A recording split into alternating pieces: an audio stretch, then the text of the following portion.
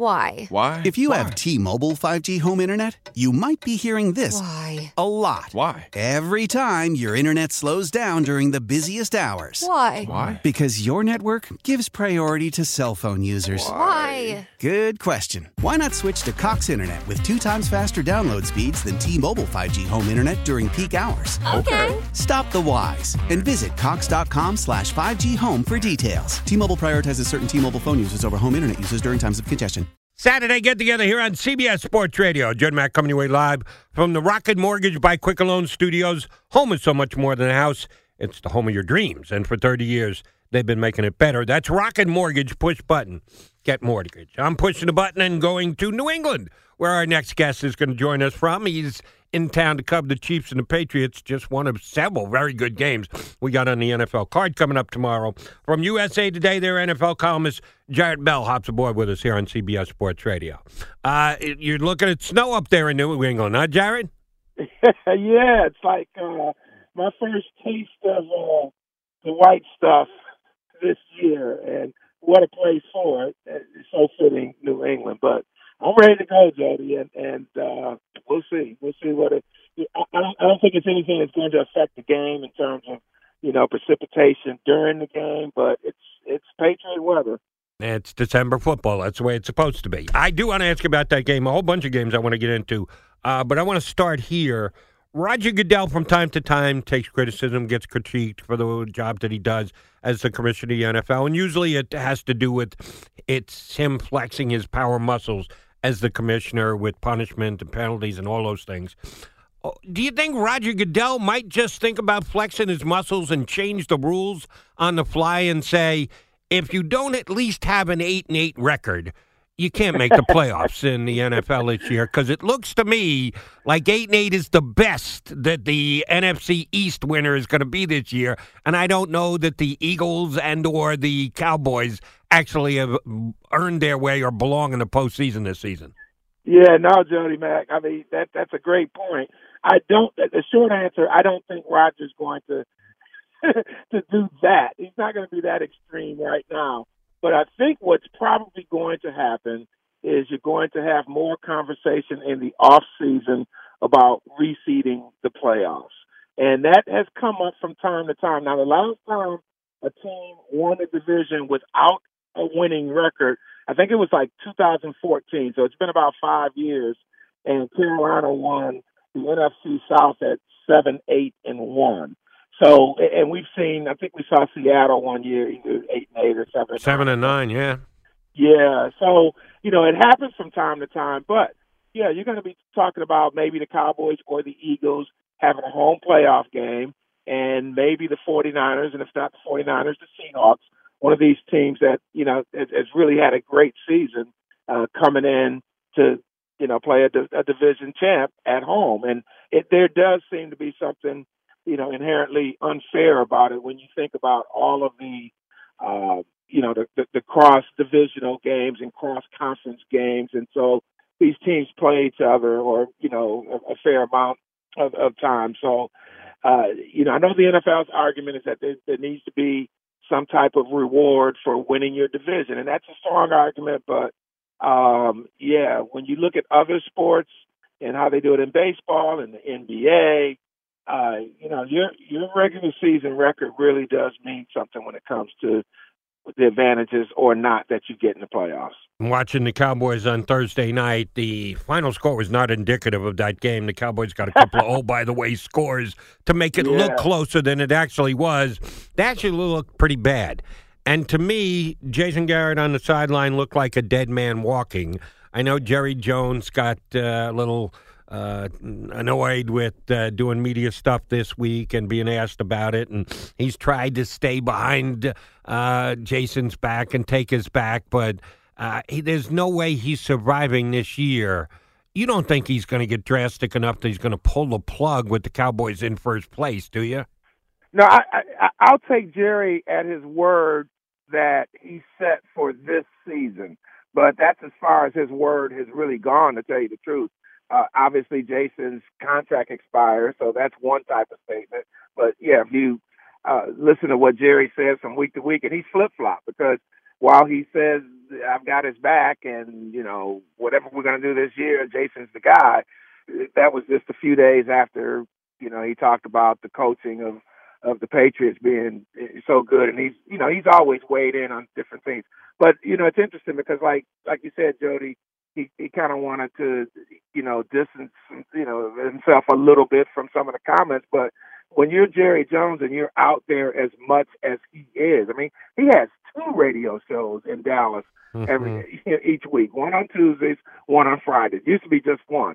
And then he meets the media after the game. So that's 3 availabilities in addition to whatever else he may do. And personally, as a reporter, I like that Jerry's accessible. Sure. But I think, he puts himself into a corner in terms of what he says and what it means and the ramifications. And it really does undermine the coach in a lot of these situations because, like, right after the game when you're, emotionally spent and hot, if you, had a difficult game or something like that, you may say something that you don't want to say. And so that's kind of one of the problems with being the coach in Dallas. And Jason, to his credit, and I'm not saying he's a great coach, but he's actually been pretty good for them besides the playoff thing in terms of managing the circus and being able to operate under Jerry. You think back to Bill Parcells. When Bill Parcells went there, you knew there was a time limit on it. How long are they going to last? And some people were saying 2 years, 3 years. And Parcells ended up for 5 years. But Parcells is a different guy with Jerry because he came in with some cachet, and obviously Parcells with his own track record and his personality, they were able to make it, to work together for 5 years. So the next coach, and I think there's as much pressure on Jerry Jones as there is on Jason Garrett. And the reason why I say this, one, Jerry's the GM and the talent and all that stuff. But 2, he's got to make the right call on who he brings in as coach. And he's had some not so good coaching hires over the years. And I think that job is really going to, and I think Jerry's got the personality too to say, let me go out and see if I can get an Urban Meyer or somebody like that. So there's going to be as much pressure on Jerry when it's all over, said and done. So they might win the division. They'll be one and done, whatever. But we know the real story in Dallas is going to be in January when Jason Garrett gets his walking papers and the search is on for the successor. Jarrett Bell of USA Today, NFL columnist, our guest here on CBS Sports Radio. That's the Cowboys. The other team competing for the NFC East is the Eagles, and they're sitting here at 5-7. I thought the Eagles could win the NFC again this year. The Rams, New Orleans were maybe slightly favored over the Eagles, but they were the third choice in Vegas when the season started, and they're 2 games below 500 with 4 to play. It's been a very disappointing season in Philadelphia to this point. Yet no pressure on Doug Peterson. Is he still living off the laurels of 2 years ago when they won the Super Bowl? There are some fans in Philadelphia that are a little perturbed, but he's getting no national heat or taking a hard time. Is Doug Peterson, if the Eagles continue to struggle down the stretch here and finish at a 6-10 mark or something like that with Super Bowl expectations before the season, does Doug Peterson feel the pressure?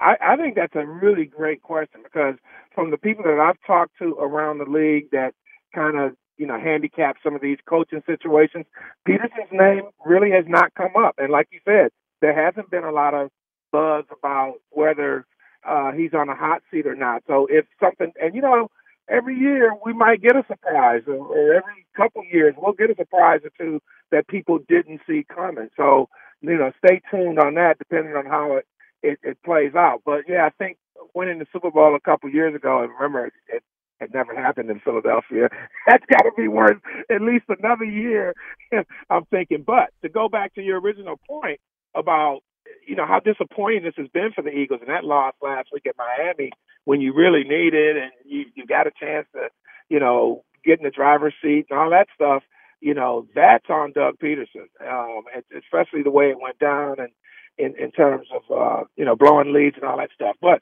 here's the other thing.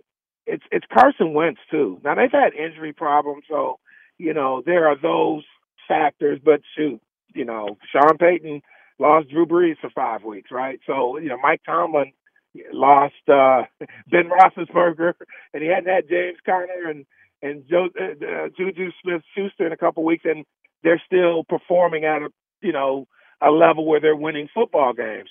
But the Eagles, it's interesting because they've had some injuries, and now that they're healthy on defense, so their defense has played better except for what happened last week. But they were really, kind of finding their stride, and then last week happened. So, there's still time for them, and lucky for them that Dallas is the team they got to try to beat, at home. So I'll give them a really good shot to do that the way the Cowboys have been playing. Man, somebody's got to win that game. Don't know who it's going to be, but somebody has to win it, right? Yeah, buddy. No overtime and no tie, please. We shall see. All right, you're in New England for the rematch game of last year's AFC Championship. Overtime win by the Patriots. Take the kickoff, go down the field and score, which caused enough of consternation because Mahomes never got his hands on the ball. But we won't relitigate that at this time. But my feeling is that this is not the same Chief team and this is not the same Patriot team from earlier this year, back in January. Yet they're both still in first place. Am I overly judgmental of both teams when I say, I don't know if either one's as good as they were last year, but you can't be any higher than first place? Well, no, I don't think you're too judgmental. The thing with the Patriots, let's start with them. We've seen this before. I mean, go back to last December when they lose at Miami and then they lose at Pittsburgh, which, they never, they always had Pittsburgh's number. They lost 2 games in December and then they end up winning the Super Bowl. The thing with the Patriots, as it's been for so many years, is that they kind of morph into different teams for different situations, depending on circumstances, who's healthy, who's hot. So you have to still give them the benefit of the doubt to say, if they go out and roll the ball out, they got a chance to win. It might not be pretty, but they'll figure out a way to stay in the game. So that's them. Kansas City still has Patrick Mahomes and they still have a ton of speed. And their defense, had a good game last week against Oakland, Derek Carr, in cold weather. Not a big deal. But when you look at this matchup, Jody, the Chiefs have scored a bunch of points against the Patriots in their last 3 matchups. So this will be the 4th game that they've played since the beginning of 2018, right? And Kansas City's offense has been, a terror for Belichick's defense. Now, the Patriots have the NFL's number 1 scoring defense right now. They're not going to hold the Chiefs to 14 points, but if they can keep them in the 20s, and then all of a sudden Tom Brady and the boys can get hot, and you talked about the garbage touchdowns in the Dallas game. You think about New England last week against Houston, and they scored a couple in the fourth quarter that made that score a lot tighter. But maybe they'll find enough to get into the high 20s, because I think that's what it's going to take, because you're going to have to try to keep Kansas City down. So it's going to, Devin McCourty was talking about it this week. He said it's going to be a real chess match. I mean, the players win the game. We know that. But the strategies between Belichick and Reed, they're 2 of the best in the league when it comes to the X's and O's and when it comes to in-game adjustments. So if all of a sudden Tyreek Hill is killing them, they'll figure out a way to do that, and then they'll have to figure out what to do with Kelsey and so on and so forth. So I think that's really the game within a game that could swing it, is if New England's defense can at least keep Kansas City's offense from, scoring 35, 38, 40 points to give, poor Tom Brady and them a chance to score a few points. Jarrett, you've got a must-see game in the 4 o'clock Eastern window with the Chiefs and the Pats. There are 2 dynamite games in the 1 o'clock Eastern window. Ravens, Bills, 49ers, Saints. If you're in the press box and you can only see one and you got to put it on, you can't change the channel, which of those 2 you picking? Oh, man, that's a great question. I think I'm going to I'll watch San Francisco and New Orleans, and then I'll watch the replay. Replay's a possibility, right? Everything's everything's out there in the ether somewhere that you can go watch later on, but you can only watch one live. You're watching San Francisco and New Orleans. Yeah, and the 49ers defense is something special. And, New Orleans' offense is still good. It's still productive. But you think about them now versus some of the other units you've seen them have in recent years. And I don't know if they're as good as they've been, even though they've got these dynamic playmakers in Kamara and Michael Thomas. But it seems like before they had, even more. And Drew Brees, it seems like in the past, and obviously he's older, but I thought they attacked more downfield in the past. So New Orleans, they'll do enough to win and stuff, but they've also had some close calls. So it's not beyond San Francisco going in there and winning, obviously, because they're 10-2.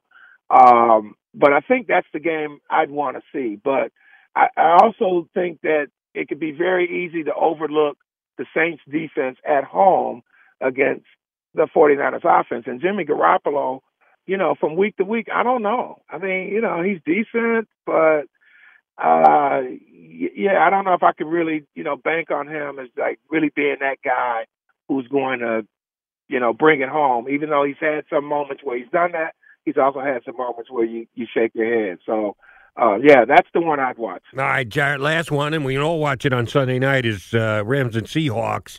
Know how hot the Seahawks have been.